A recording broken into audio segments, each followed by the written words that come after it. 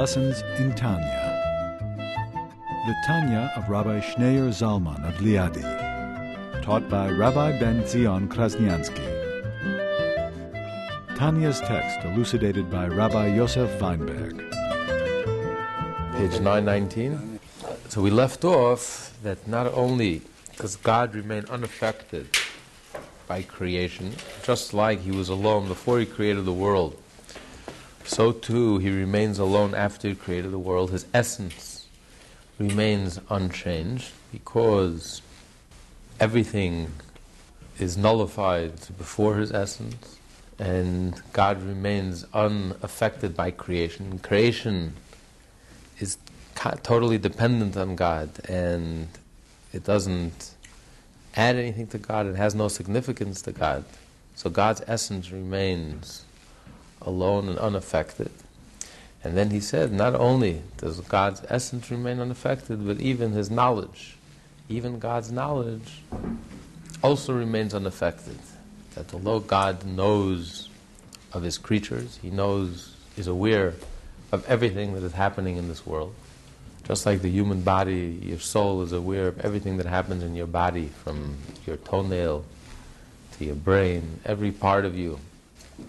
Your soul is totally aware, constantly aware, and totally aware of every aspect of your body. So too God is totally aware and is knowledgeable and is aware of everything that is happening in this world. Every thought that you think, every word that you speak, every act that you do, your attitudes, down to the smallest creature of this world, down to the amoeba. God knows and is aware of everything that happens. But that knowledge does not affect God. Even that knowledge does not affect God, does not change God. It's not like human knowledge. Human knowledge, when you know something, you learn something, every day you learn something new, and the knowledge affects you, it changes you. You're a changed man, you're a changed person. Today you know something you didn't know yesterday. You're more aware. Every day you learn, and you grow, and you change. That is the definition of knowledge, of learning, acquiring knowledge, acquiring something new, something exciting, something you didn't know yet yesterday. But God is knowledge. God doesn't know anything new. And Maimonides explains because God knows his creation because he knows himself. Just like God knows himself. Because all of creation is from him, from God. There's nothing independent of God. Everything is totally dependent on God. So God knows himself, and by knowing himself, he knows everything that he creates. So just like God's knowledge of himself is a total knowledge, it's not an external knowledge, so too the knowledge that God knows of all of his creation is also just an extension of knowing himself. So it's not like he's acquired new wisdom, new knowledge. He's aware of something new, something outside of him. He's aware of himself. Everything comes from himself. So there's nothing outside of God. So God knows himself. And just like God hasn't changed, and so too the knowledge. His knowledge of everything that exists, which derives from himself, also does not change God, does not affect God. God remains unchanged, and even his knowledge remains unchanged with creation. It's not that he's aware of something new. And this is what we left off last week, and this is where he quotes Maimonides on page 919, as Maimonides of blessed memory stated.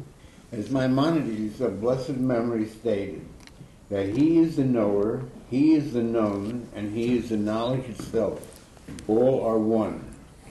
This is radically different from mortal knowledge, which comprises three distinct elements: the person's soul, the knower, the subject that is known, and the power of knowledge, the faculty of thought, which enables the knower to know the known. In the divine realm, however, these three elements are all one. All are God. This, Maimonides goes on to say, is beyond the capacity of the mouth to express, beyond the capacity of the ear to hear, and beyond the capacity of the heart or mind of man to apprehend clearly. For the Holy One, blessed be he, his essence and being and his knowledge are all absolutely one, from every side and angle and in every form of unity. His knowledge is not superadded to his essence and being as it is in a mortal soul, whose knowledge is added to its essence and is compounded with it. For when a man studies a subject and knows it, his rational soul is already within him before he studied and knew it, and afterwards this knowledge was added to his soul. Man's knowledge is thus a supplement to his intrinsic being. Through it he becomes aware of something he did not know before. And so, day after day, days speak, instruct a person, and a multitude of years teach wisdom. This is not a simple, perfect unity, but a composite. So, in other words, it's external. It's something that's acquired, and it's something that's really separable. I can take it apart, then I put it together. You take three components and you put it together, and that's what knowledge is. You take the soul, the knowledge, and the knowing, and through the knowledge, the ability to know, the soul acquires, learns, and becomes aware of the object that's known. But these are three separate components. You can have one without the other. By God, however, the knowledge is inseparable. The knowing is inseparable. It's not separate from God. Nothing that exists is separate from God, because it all comes from God. It's totally dependent on God. Everything that it has is only from God. There's nothing else. All it is God's ability to create. The miracle of creation. It has nothing else. Its entire substance is God. God imagines, God speaks, and things come into being. God wills, and things come into being. What is it? It's God's will. That's all it is. There's nothing else. So it's inseparable from God. And God's knowledge is inseparable from Him. So that's like an intrinsic unity. It's a different type of unity. It's like a unity, it's like we discussed last week, there's the unity, there's the knowledge that he's describing here, which is the conscious knowledge, which is the knowledge that most of us really could relate to and experience, because that's our conscious knowledge, which is an external knowledge. Components that you can take apart, that are mechanically brought together. It's like the knowledge forces and brings the two together, brings the soul and the knowing together through the ability to know. But then you have an intrinsic knowledge, a subconscious level of knowledge, which is inseparable from you, which is not that you know something new. It's almost like you know something that you've always known. Like once you realize, you recognize it. It's like recognition. You recognize, it's like you remember something you've always known. And suddenly you become re-aware of it, but really you've always known it. It has never left you. It's a different type of knowledge, because it's a knowledge that's inseparable from you. You can't separate the knowing and the knower and what you know and the soul that knows. It's intrinsically connected, it's inherent, it's all connected. So there's an inner knowledge, a knowledge where something stirs inside your soul. There's a recognition. There's a level of experience which is very deep and very profound, which really almost emerges from the subconscious, which is a different level, different type of knowledge. We experience it very rarely. Very few people experience it deliberately and consciously, although it's possible. But that's why Maimonides says it's very difficult for us to understand. It doesn't say it's impossible for us to understand. It's very difficult for us to even conceive this level of knowledge, a knowledge that's inseparable from you, a knowledge which almost comes from within you. You know something outside of you, but you know it from within yourself. You know it from your kishkis. You know, it's almost like you know something with every fiber of your being and every bone in your body. Like you know yourself. It's not I know something external. I know it. It's a knowledge that's almost etched within me. It's like when you carve. It's like a difference in you write letters or you carve letters. The letters are carved, are etched within the stone. It's a knowledge, but it's not an external knowledge. It's etched from within me. It's a knowledge that comes from within me. It's almost my whole self stirs. My whole self knows. It's a different type of knowledge. It's not external knowledge that's external to me. There's me, there's the knowledge, and there's the known. Which are brought together mechanically, almost like a machine that you can break down into different components. That's conscious knowledge. That's the knowledge that we all experience, that we all relate to, and that's our ordinary knowledge. But there is a deeper knowledge, a level of knowledge, a subconscious level of knowledge that most of us never even access. But it's there, and occasionally we do experience it, which is like pure experience and recognition, a knowledge that comes from like your whole being knows. You can't separate you, and it comes from within you. So therefore it's not anything separate from you. It's not anything additional to you. And therefore you recognize it. And you feel like, I've always known this. I never, just for some reason, I just didn't pay attention, but it was always there. It's like when a Jew recognizes his own Jewishness. When it emerges, that moment, when the Pintele Yid emerges, what do you know? You know your essence, you know yourself, which you've always known all along, even when you weren't aware of it. Even a Jew who sinned, who violated all 613 mitzvot, deep down while he was sinning, there was a level of awareness which he's totally unaware of. An awareness that comes from Yekishkas, from your whole essence. That a Jew is connected with his whole essence even while he's sinning. Because the external level, the conscious level, is so superficial, is just on the surface. But underneath it, there's a deeper level of knowledge that operates independently. And that's more genuine and more truthful, more intimate and deeper. And that has a reality of its own. And that's like a person knows yourself. Your level of self-awareness. Subconsciously, you're always self-aware. Matter of fact, 99% of our body happens unself-consciously. We have no idea what's going on. And our body regulates itself, takes care of itself. It does miracles, wonders. And it all happens in one split second simultaneously. Your body is totally aware of every aspect of your body. But it's a deeper level of awareness that you're not in touch with. But it's there. And that's an awareness that comes from your very essence. You know yourself because you are yourself. It's not an external knowledge. Well, with Hashem, all of Hashem's knowledge, everything that Hashem knows, everything that Hashem is aware of, everything that's happening in this world, He's aware of what we're doing right now, this moment, what we're thinking, He's aware of us, He feels us, He senses us, He senses what we're thinking, He senses what's troubling us, He senses when we sin, He senses everything that's going on within us, He senses everything, our struggles, our stumbling blocks, our failures, our strengths, our triumphs, our defeats, our victories. Hashem feels everything and knows everything, is aware down to the amoeba, down to a mosquito, down to every little tiny movement that happens in this world from the angels. And Hashem is aware of everything simultaneously, is aware of everything that's going on. It doesn't add anything to Him. Hashem is aware, it's inseparable from Him. This knowledge is inseparable from Him. Because everything that exists comes from Hashem, it's inseparable from Hashem. Its whole essence, its whole substance is nothing other than Hashem, Hashem's miraculous ability to create. That's all it is. And therefore He knows Himself, and He knows Himself totally, and it's a knowledge that comes from within Himself, and therefore He knows everything. So it's not He learned something new, or an external knowledge that's separate from Hashem. You can separate Hashem, and there is His knowledge. He acquired something new, a new awareness, He learned something new. No, it's inseparable. Hashem's knowledge is inseparable from Him, and what He knows with that knowledge, which is us, is also inseparable from Him. His knowledge of us is inseparable from Him. So His knowledge is divine. Not the known is not divine. He knows us, we're not divine. And that's idolatry. Just because when we say Hashem and His knowledge and the known is one, He doesn't mean we who are the known, that we are Hashem. God forbid. That's idolatry. That's Trinity. That's idolatry.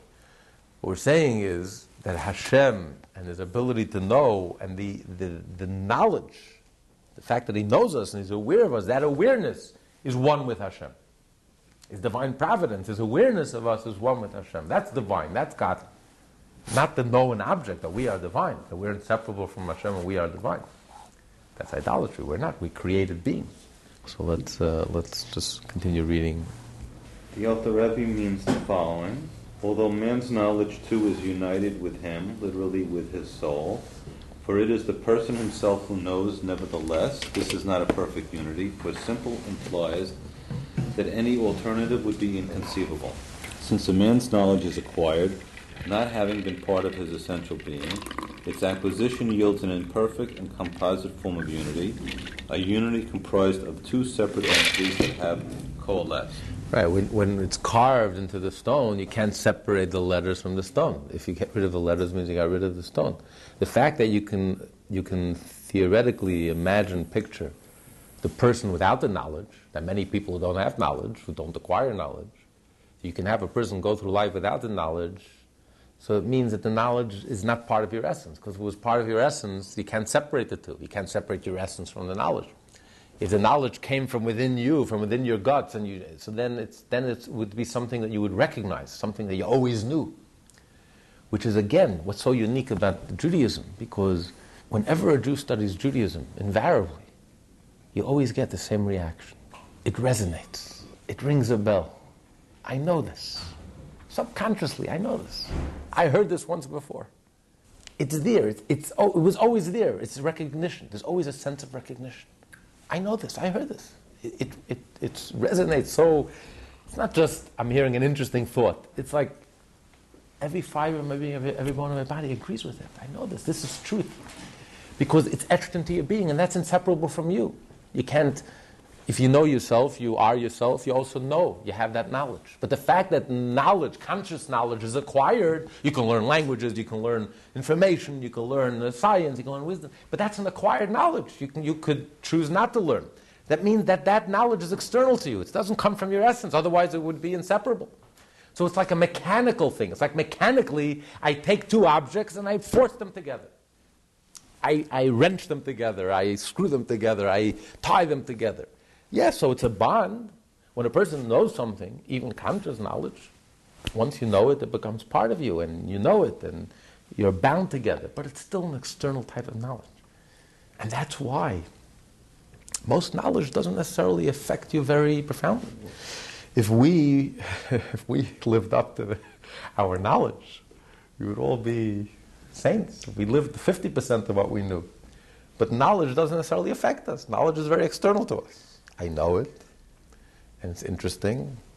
It may even click, but it doesn't necessarily affect me or change me. Because it doesn't become really part of my essence. Because the knowledge is not really, it's something that's acquired, something that's external. Versus Yiddishkeit. Yiddishkeit is not called knowledge. Torah is called Torah. As the Talmud says, if someone will tell you there's wisdom amongst non-Jews, believe it. You bet there is wisdom amongst non-Jews.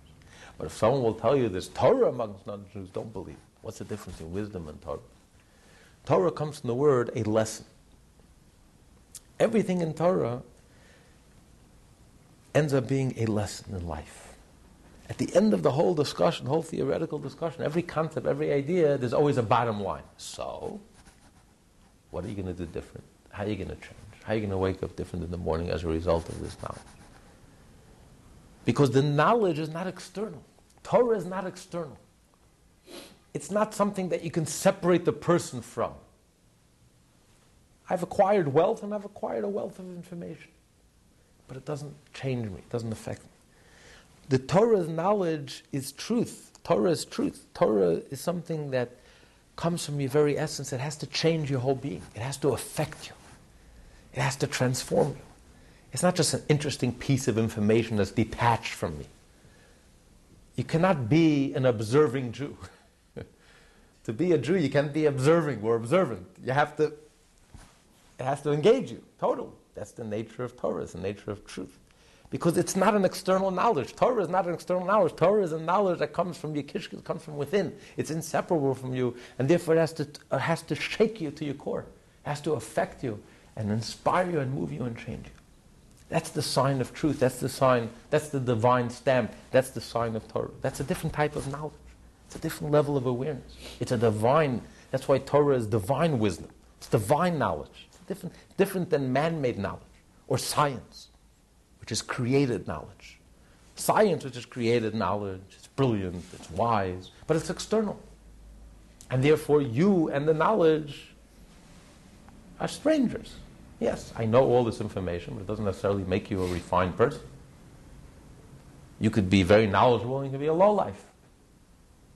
Look at the German people. Culture. The house of the university. The seat of the rational mind.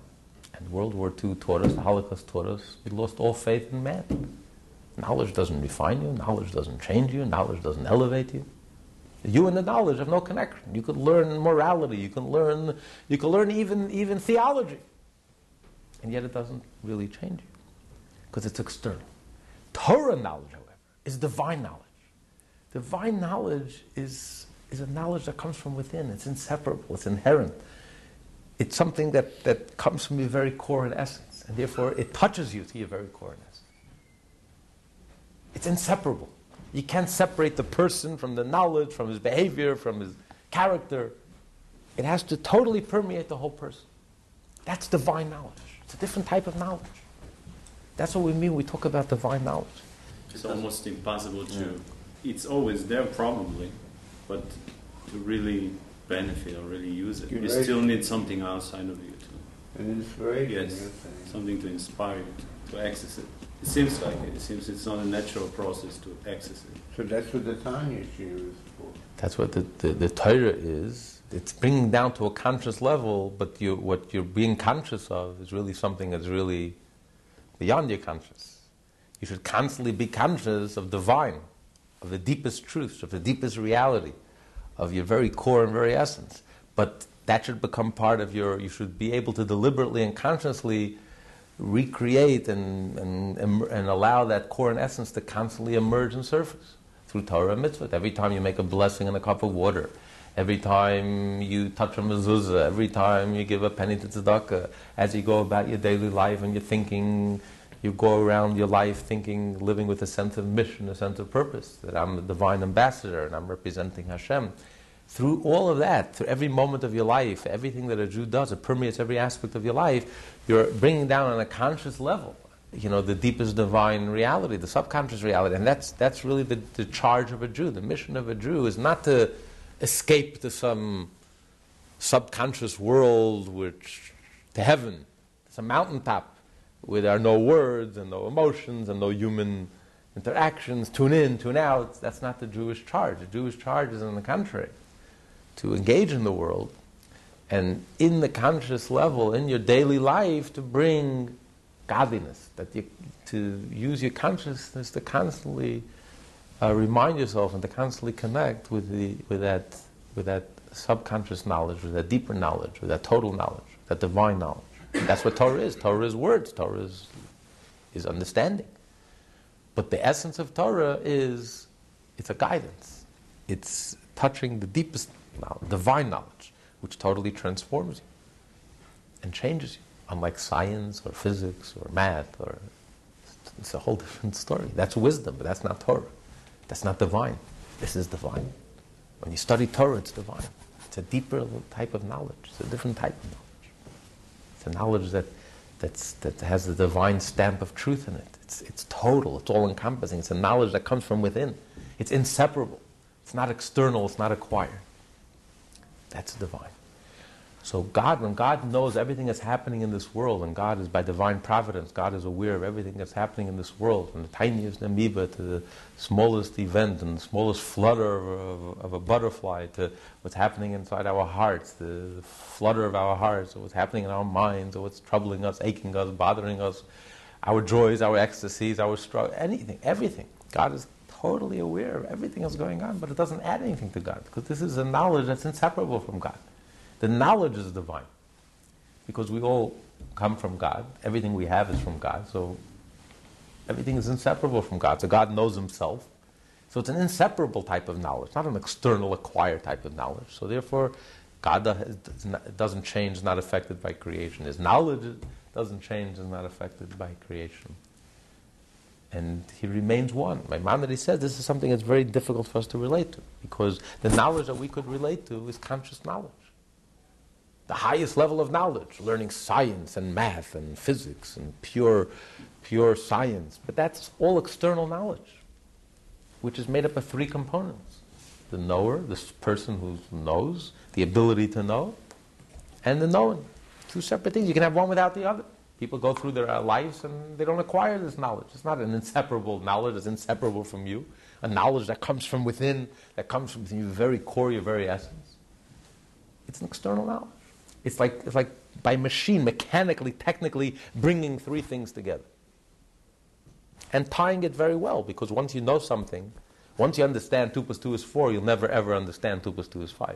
Because it becomes, once you know it, it becomes part of you, it becomes part of your blood. But nevertheless, it's external knowledge. It's three components that were forced together, so to speak. While a knowledge, like a person knows himself, is not an external knowledge, it's an internal knowledge. It's inseparable from you. You know yourself because you are yourself. You're totally aware of yourself, constantly aware of yourself, subconsciously. It's a subconscious level of knowledge, a deeper level of knowledge, a knowledge that comes from within you. It's inseparable with you. It's not external. It's not added on. But that's something that's very hard for us to relate to, because that's not our frame of reference. It's not our world. Our whole frame of reference is the conscious world. Our whole universe is the conscious world. The whole subconscious world is so beyond us. So it's very hard for us to relate to. But what Maimonides says, but we have to understand that this is God's knowledge is a different level of knowledge. It's not an external knowledge. And therefore, it doesn't change God and doesn't affect God. Okay, continue.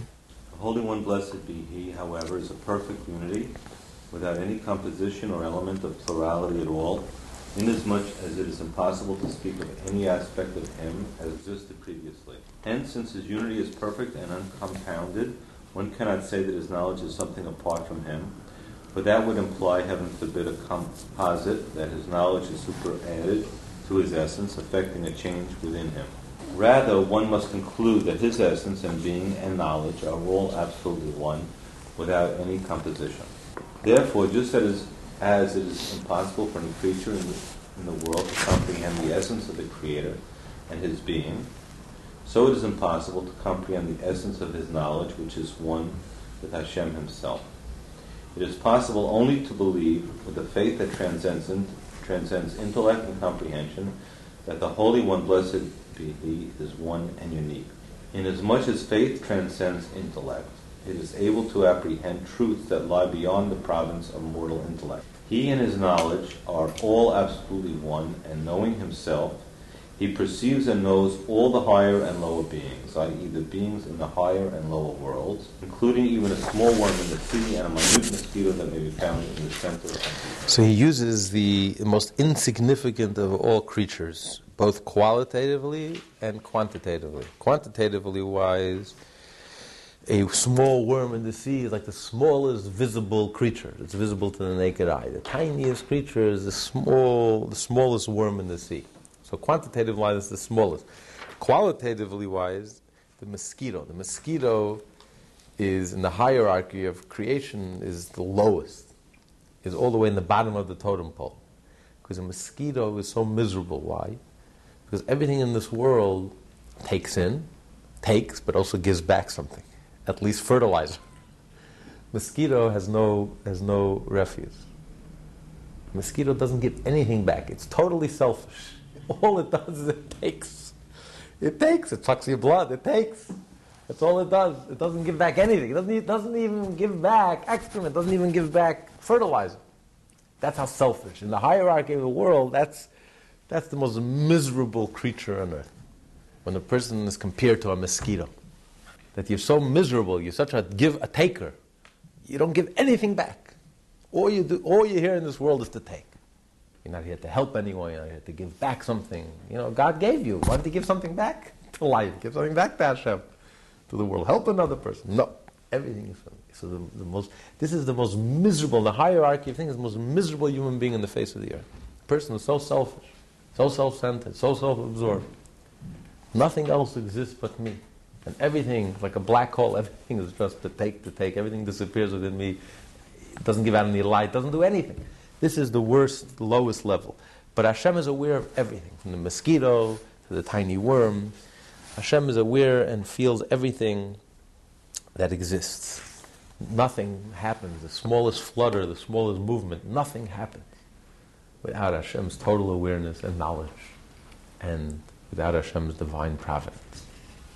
But all of that is part of His knowledge, which is inseparable from Him.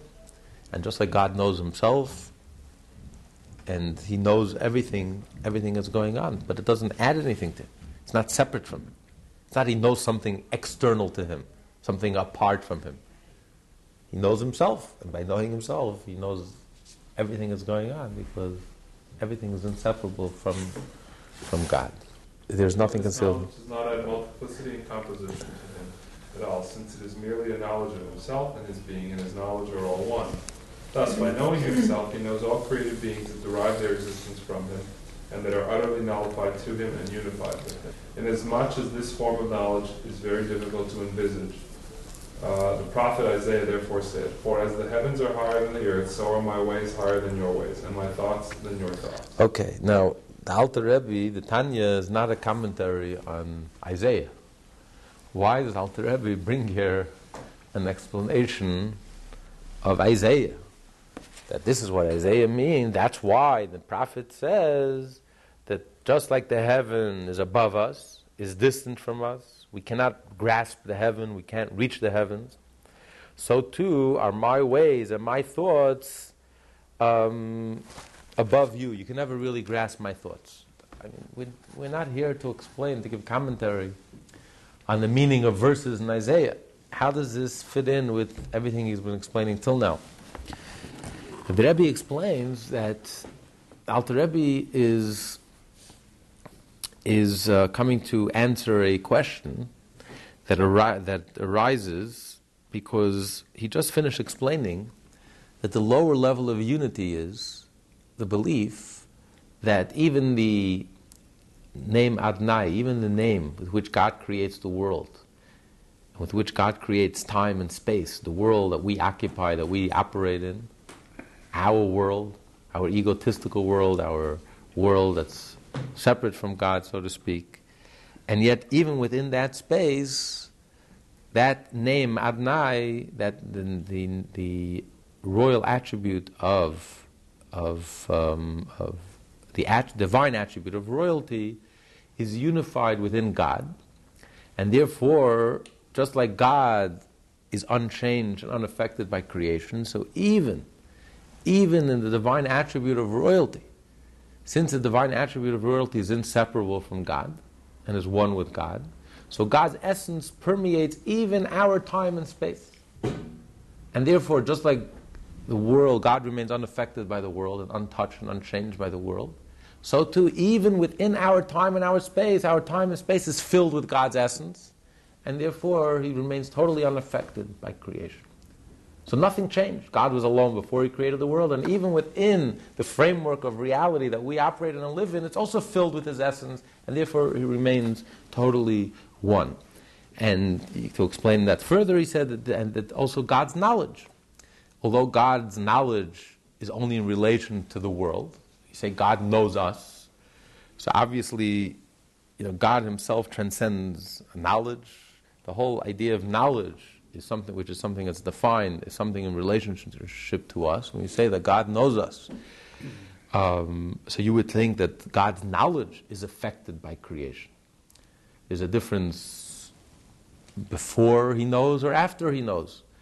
God's essence remains unaffected, but at least His knowledge is affected by us. He says, no, just like God's essence remains unaffected by us, and He remains alone, so too, even His knowledge, because Him and His knowledge are one and inseparable, so just like God's essence remains unaffected by creation, even His knowledge and His awareness of everything that's going on remains totally unaffected by creation. And He remains alone, and His knowledge remains alone. This is what he calls the lower level of unity, which applies to every single Jew. The higher level of unity, in which all the worlds are completely nullified in existence, and they don't even begin to exist, that where time and space are totally transcended, or time and space are totally unified within God, that's a level that's only for great Jews, for special Jews, righteous Jews, saints, prophets, rebbes. This is a different level of reality. This is the level of reality of the Holy of Holies, where time and space were simultaneously transcended time and space. It took up space, the ark took up space, it didn't take up space, simultaneously at the same time. This is a world of paradoxes, a world which defies the imagination, a world where time and space are merely the expression of God's truly undefined self. But God is so unlimited, He even transcends being infinite. You can't even call Him infinite, because even infinite is a definition. God is not infinite, God is not finite, God is beyond any definition, therefore He can contain opposites. So time and space are there to express God's essence. I mean, that's a level for the greatest Jews, the holiest Jews. When they saw this world, all they saw, they didn't see time, space, limitation. They didn't see limitation. All they saw is, on the contrary, they saw the ultimate expression of the infinite. The God is so infinite, He's even beyond being infinite. He transcends the transcendent. He transcends the spiritual. God is so undefined that He can even express Himself in a temple. He can even express Himself in a geographic location. He can even express Himself in a mitzvah, with a physical object. God is so unlimited that He can even create a physical world. He can even express Himself through knowledge. He can even express Himself through wisdom. Not that God is wisdom or God is knowledge. God is infinite. But God is so infinite, He's not even limited to being beyond wisdom. He can even take that whole infinite and compress it and concentrate it in a finite, through wisdom, through love, through knowledge and compassion. So it's a whole different perspective of reality. It's a different reality than our reality. The Holy of Holies, the reality of the Holy of Holies, where there was time and space, was a different reality. It wasn't our time and space that we functioned in and operated. The time and space meant something else entirely. It was a pure divine expression. So that's only relevant to great Jews, holy Jews, special Jews. But the lower level of unity, where with the divine attribute of royalty, God creates a separation, and He creates sentient beings, conscious beings, even angels. Angels are separate from God. They yearn to God. They want to connect with God, but they're separate from God. They're not God. They're not inseparable from God. They're created beings. How much more so us? We, physical, egotistical, materialistic human beings, that we are separate from God. And we have to bend our will, and we have to break ourselves, and we have to discipline ourselves, and we have to overcome our appetites, and we have to diet, go on a spiritual diet, and a Jewish diet, and a divine diet, and restrain ourselves and live a wholesome life. And it's very, very difficult. But that's our way of subjecting ourselves to God and connecting with God, and that's what God desired. But nevertheless, even within our world, we have to remember that God remains unchanged, that all there is God, and nothing else exists. Why? Because even this divine attribute of royalty, and all of the 10 sfirot, all of the divine attributes of knowledge, of mercy, of compassion, of kindness, wisdom, they're inseparable from God. So just like God's essence remains unaffected, so too, even God's knowledge remains unaffected.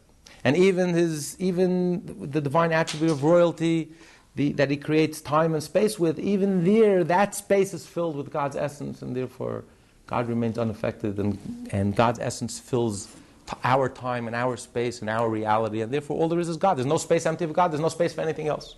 And what's the difference between that and pantheism? A huge difference, because we're not saying pantheism is that we are God.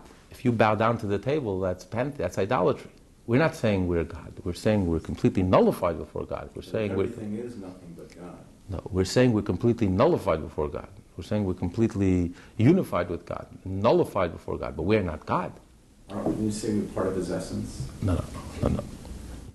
Creation by definition means that we're not His essence. That's creation by definition means that we're not His essence. God creates something apart from Him. God creates something outside of Him. God creates something that didn't exist before. That's the definition of creation. Something from nothing means that He creates something that didn't exist before. This cup of water didn't exist before. There was no water before. And God created water. So by definition. But it's completely nullified before God, because since the cup of water has no existence, has no reality, the only reality is because God forces it to exist this very moment. So what is the cup of water really? All it is really the divine ability to create. All it is God's ability to create. The miracle of creation. That's all it is the miracle of creation. If we weren't wearing blinders, we wouldn't notice the cup of water. We wouldn't even pay attention. We would pay attention and notice and focus on the miracle of creation. That this very moment, the infinite is transforming itself into a cup of water. That's what's really going on. That's the real story. But we have blinders, so we don't see the real story. What do we see? We see a cup of water. That's all we see. You don't see the atoms, you don't see the energy, you don't see the process, you don't see anything. So it's not what it appears to be. But God forbid, if someone bows down to this cup of water, it's idolatry. If you say this cup of water is God, it's a very dangerous, you have to be very careful. We're not saying that the world is God. The world is not God. God created something from nothing.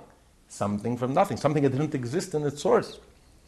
But because it's totally dependent on its source, and everything it has is from its source, it has nothing other than source, and in this very moment, if God would cease to create it, it would totally be obliterated.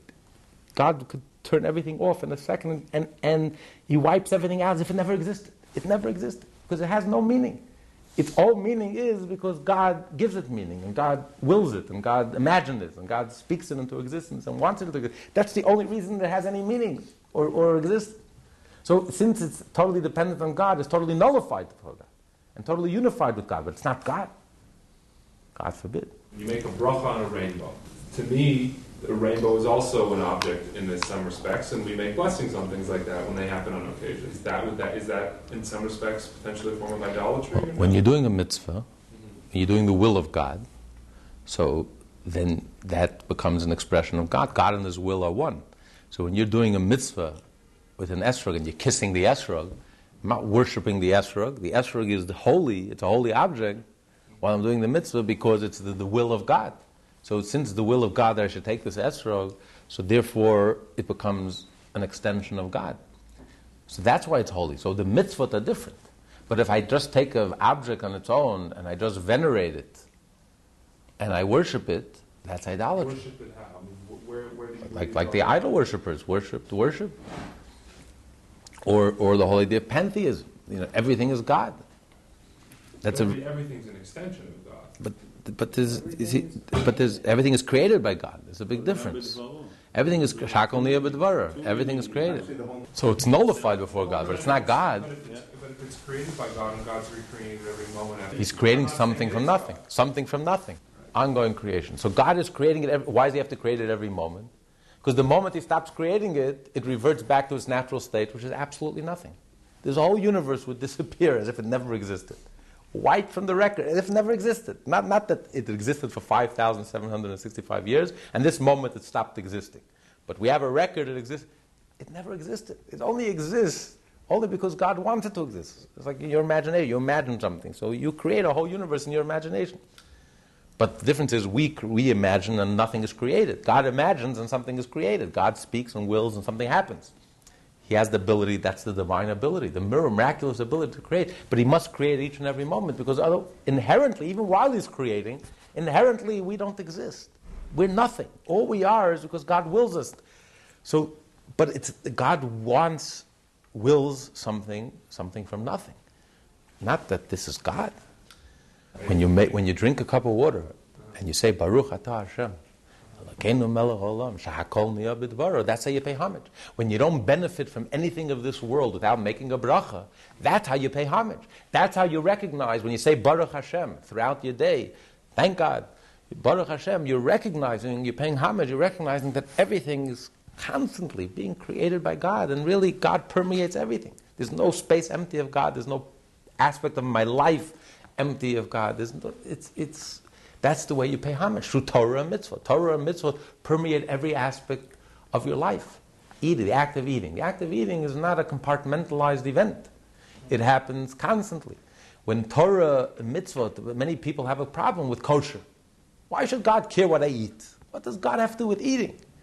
I understand when I'm contemplating and meditating and being spiritual on a Shabbos, that has to do with God.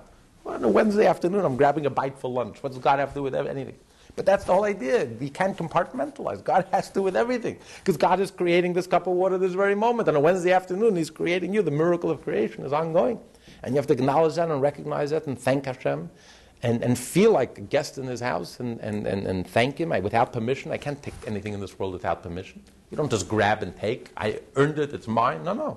I have to ask Hashem permission. You make a bracha, thanking you and asking you permission may I eat from this? May I eat from what you're giving me this moment? So it's a whole different perspective which you have to constantly reinforce and constantly become aware of and remind yourself by making, not just saying the bracha, but by thinking what the meaning of the bracha is all about. That's how you become aware. That's how you bring godliness into this world. That's how you reveal godliness in the world. That's the Jew's mission, to reveal the truth, the godly, divine truth, throughout our lives as we go about our daily lives. Each one of us is a divine ambassador, and we have to bring the word and spread and connect and reveal that truth in everything that we do and everything that we come in contact with. That is the divine mission. That's why you put a mezuzah on your house. Why are you putting a mezuzah on your house? Because you're connecting your house and everything that you do in your house with Hashem. Every aspect of your life becomes connected. From eating, from your home, from doing business, by giving tzedakah. When you give 1/10 of your earnings to tzedakah, so all of your business interactions and everything that brought you that money, everything that it took to get you them, all those conferences, all those boring conferences, and all the trips, and everything you had to do to get there, all become connected with Hashem because you've done a mitzvah with the money that resulted from all of these efforts and activities. So too, every aspect of your life becomes connected with Hashem, and that's a Jew's mission. But that's revealing that truth, that miracle of creation. Hashem is creating the world constantly, creating something from nothing. There's a big difference between saying that is God, the cup of water is God, or the world, or an angel is God. You don't have to worship an angel. But an angel is a heavenly being, yes. But an angel is a created being, a creature. So why does God tolerate so much of the opposite, when there's no acknowledgement. The majority of the world, and even, I mean, not right to say, but many Jews don't make this acknowledgement that you're talking about. And he tolerates this. It's actually very painful for God. That's the meaning of the Shekhinah is in Golus. The Shekhinah is in exile. God is in anguish. Exile is no fun. Not only for us. God is in exile.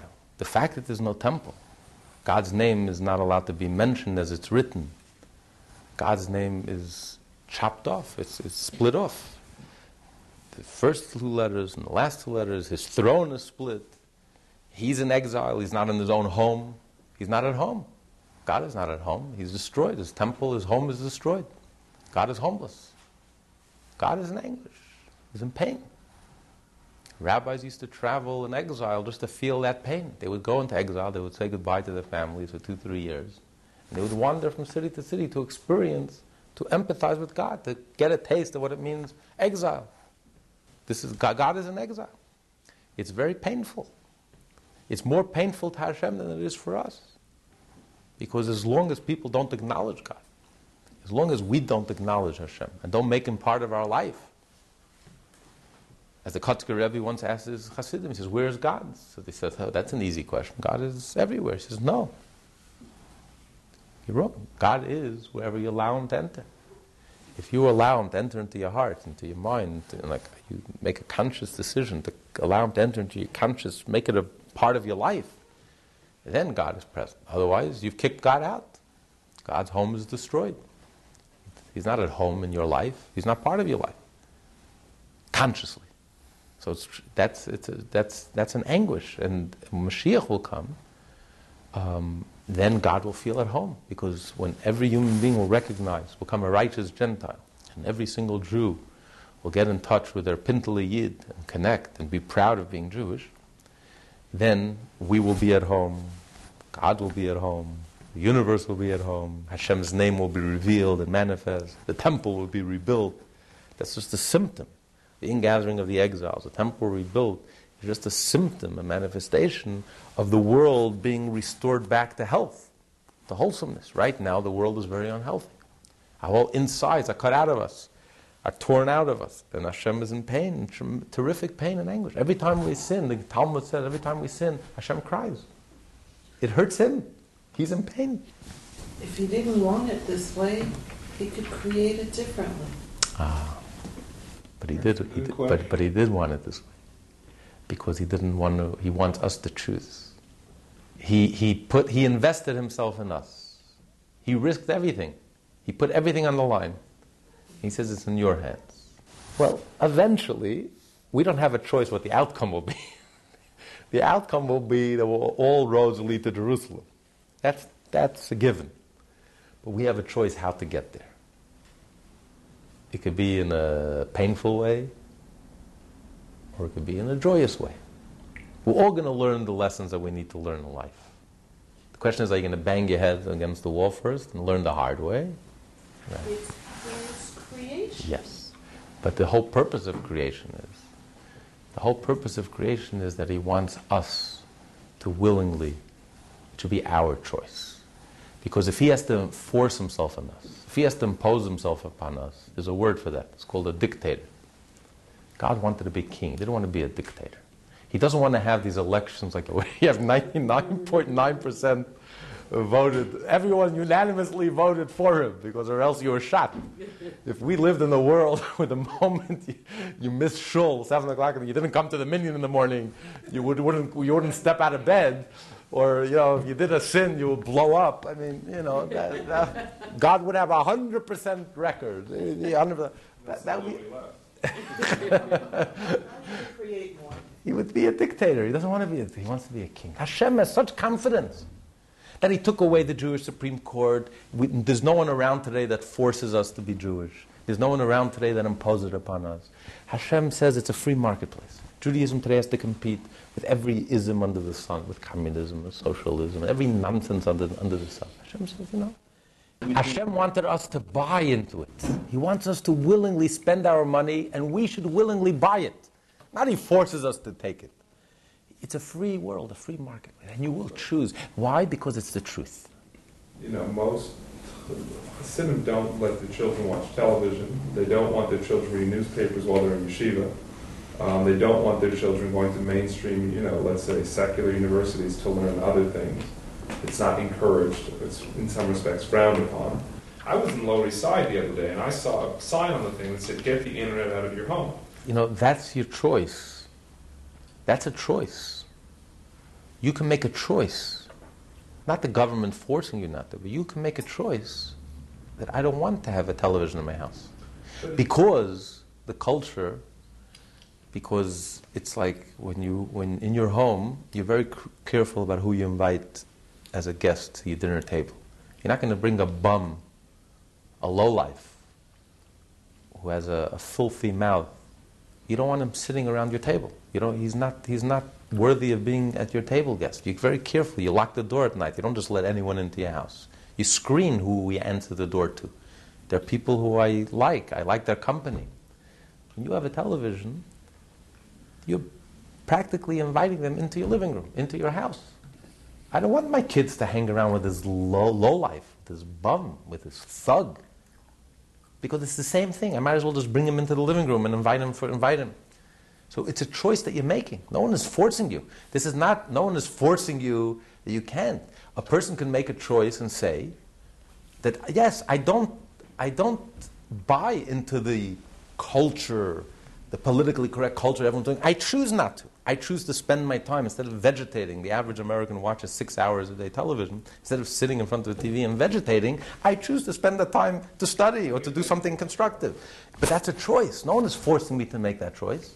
It's a choice that you make. Hashem has confidence. Today, the truth is, let's be honest, with the internet, there's no isolation. There's nowhere to hide. Everything is right at your fingertips. You can't put ghetto walls up. It doesn't work. Today, with a little device, in a few years, a little device will have the whole world at your fingertips. There's no hiding. It'll reach a point where a person has to make a choice. I could do everything, but I don't want to do it. I choose to do the right thing. Not because I had no choices. A thief that doesn't have a choice, doesn't have the option to steal, thinks he's honest. I do have a choice, but I make a choice. I make a choice that I don't want to live that type of life. I want to live a good life. And that's the world that we live in today. That we have to educate our children. And this is the Chabad approach. The Chabad approach is, yes, we don't either have all of that. But the Chabad approach is that you educate your children. You give them so much, such a deep, profound appreciation and understanding of Yiddishkeit, an inner understanding of Yiddishkeit, that they're not afraid to go out and compete with everything that's out there and reach out to Jews who are exposed to all of the other isms and to sell very effectively, to get another Jew to buy into Judaism. Because the message is, again, we're not trying to get everyone to look like us. The point of Chabad is not to make everyone look into a chassid to look exactly like us. The point is to get you to buy on your own. You should become like Abraham and Sarah. Discover Yiddishkeit. Discover that it's your own. It should be your thing. Discover the depth and the richness and the beauty of Yiddishkeit. So that's what Hashem wants. Hashem wants, and we live in that world whether you like it or not. It's a reality. We live in a free world today. You can do whatever you want. It's your choice. As much as you try, even children, ultimately children have to make a choice. As much as parents shelter their children, as much as you try to shelter them, don't delude yourself. In 2005, a child will have all the choices in the world he wants. And you just have to give them so much strength, so much inner warmth, so much depth, so much chassidus, so much tanya, so much clarity, so much understanding, that the child, because ultimately every child has to becomes a point where every child has to make their choice. I'm not doing it because my parents want me to do it. I'm not doing it because my community wants me to do it. I'm not conforming. No. Ultimately, every child is a rebel. Every child has to make an independent choice. I am doing this because I want to do this. And when you do something because you want to do it, you do it with a fire in your heart. You do it with flame. You do it with passion. It's alive. It's real. I'm not doing it externally. It's not superficial. It's not technical. It's not mechanical. It's real. That's real education. That always was real education, but especially today. And that's the only answer. There is no other answer. The only way to fight darkness is through light. You have to give your child so much light. You can't fight darkness with darkness. It doesn't work. You have to give your child so much light that your child will have the strength and the confidence. And look, the Rebbe's Hasidim were not afraid to go out into the world and to teach and to communicate and to transform 3,600 communities around the world. Not only weren't they affected, everything that's out there, sometimes starting out being the only observant Jew in the whole city, in the whole state. But they created a revolution. And today you have thousands of Jews there who go to the mikveh and put on tefillin and keep Shabbos, keep kosher, because it's an inner strength. That's the Jewish way. There is no other way. That's the difference in Judaism and fundamentalism. The choice that was made in the 1840s when the Russians were fighting the French was that the concern was that there was too much ism. It wasn't television, wasn't radio, it wasn't even newspapers. Most Jews couldn't get into the universities. They made a choice that, to my opinion, was to the detriment of Jewish physical, maybe to the success of Jewish spirit. Because Jews in those when the Russians ended up winning after the war, it's not like the Jews were treated like royalty. Pogroms and all the rest of it were 10, 20 years down the road. I mean, if they had gone with the French, more individuals might have survived. I don't know how many Jews. I don't know if you know what Bruce is referring to. There was an argument amongst the Alter Rebbe, the author of the Tanya, and amongst other great Hasidic Rebbes from Poland, the Chayz of Lublin, the Seer of Lublin, and others, who should win the war, Napoleon or the Tsar. There were many Rebbes who rooted for Napoleon because they wanted to lift Jewish oppression. The Alter Rebbe chose the Tsar. And he supported the Tsar and all his Hasidim, and there was a battle royale in heaven. Because here you had these masters, these powerful Hasidic masters, and each one pulling for two opposite sides. So the decision in heaven, the heavenly court, the decision was on Rosh Hashanah, when everything is decided. In the year 1812, the decision was that whoever is going to blow shofar first is going to win the argument. So the Chayz, the Seer of Lublin, woke up early and he davened very quickly. And he blew the shofar. The Alter Rebbe woke up and he said, it doesn't say anywhere in Jewish law. It says, the way we do the shofar is after Shachars. But you can really blow shofar before davening. So before he even davened, he blew shofar. And he won the argument. And it was in the phone. Now, so the Rebbe explained, because the Jews then, this was just at the infancy of Hasidism. The Jews then didn't have the spiritual. The Alter Rebbe assessed that the Jews then did not yet have the spiritual ammunition they needed to fight Napoleon.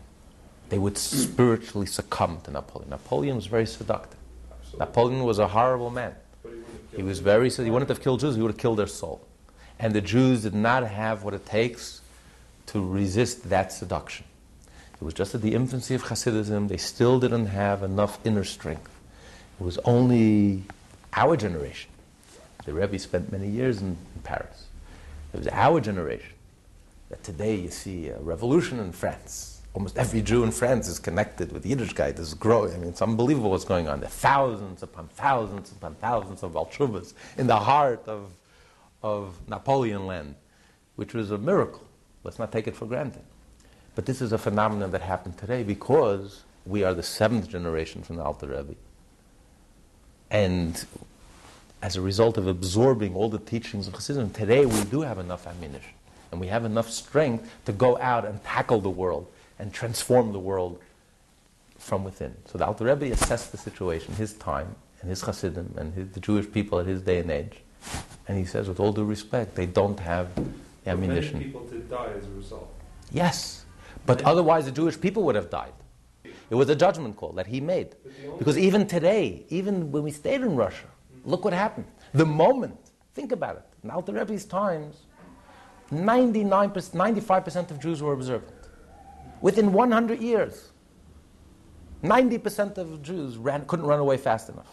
What happened? The ghetto walls came down, everyone came to America, and it was all over. So the Alter Rebbe's assessment was pretty accurate. Absolutely, but the only reason I bring it up is because you made the point that Judaism can win at the end of the day against anything. And I'm saying that Judaism, like many other religions, has made the choice over the years to go with systems that are more oppressive in some respects because it gives them a certain ghetto wall shelter around them that allows it to survive. Okay, that was then. That was a certain time and circumstances, but today, which is the ultimate goal, is today. Everything that happened in history led us to this moment. We are the last generation. Everything was a preparation for our generation because we have to close the deal. So everything was a preparation. This is the real thing, because the ultimate goal in Judaism is that it's a marketplace, and Hashem is so confident that we will choose the right thing. And look at the renaissance of Jewish life. Hundreds of thousands of Baal Teshuvos. This is the ultimate proof that this is the ultimate truth and genuineness of Judaism. It's so genuine that Hashem is not afraid. Even after communism, Hitlerism, assimilationism, each and every one of these alone could have been a knockout blow to Judaism.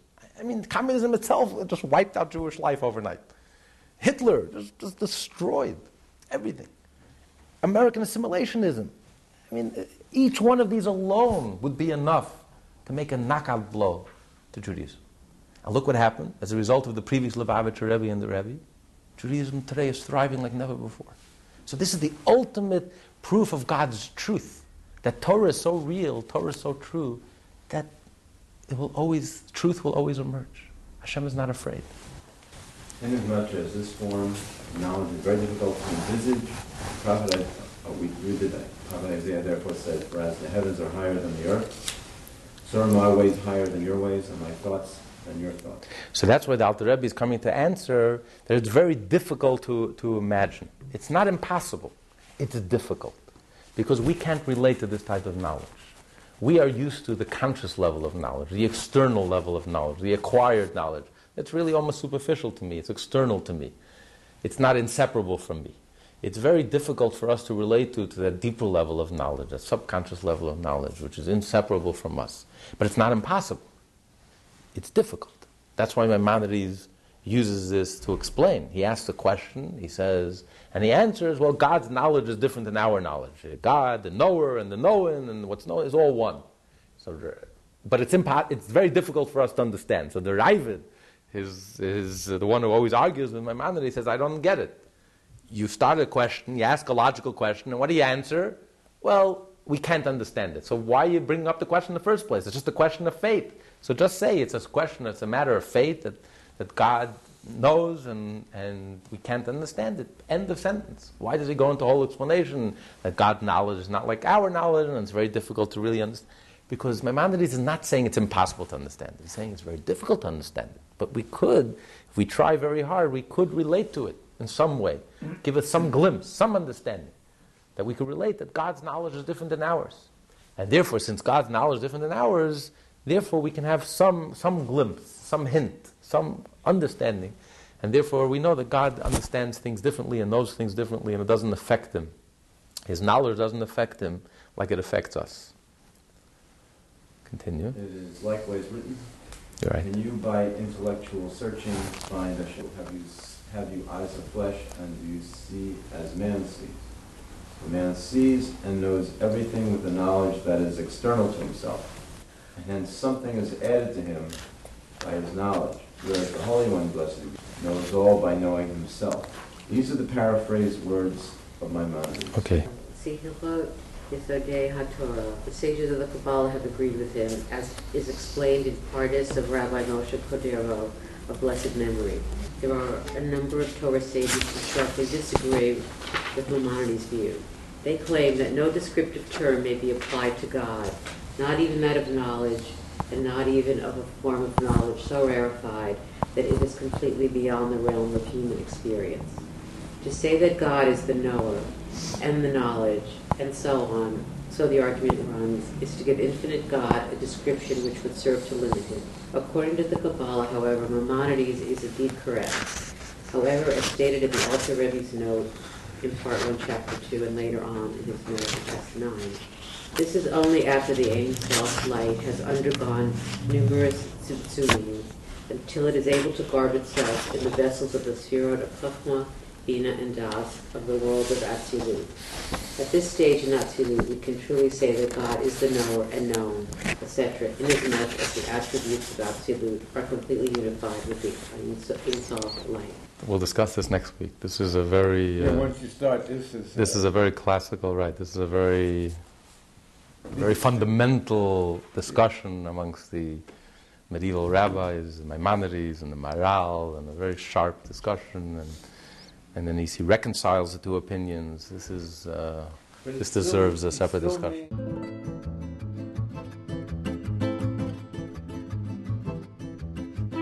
Lessons in Tanya, taught by Rabbi Ben Zion Krasniansky. For more Tanya study, please visit our website at www.lessonsintanya.com.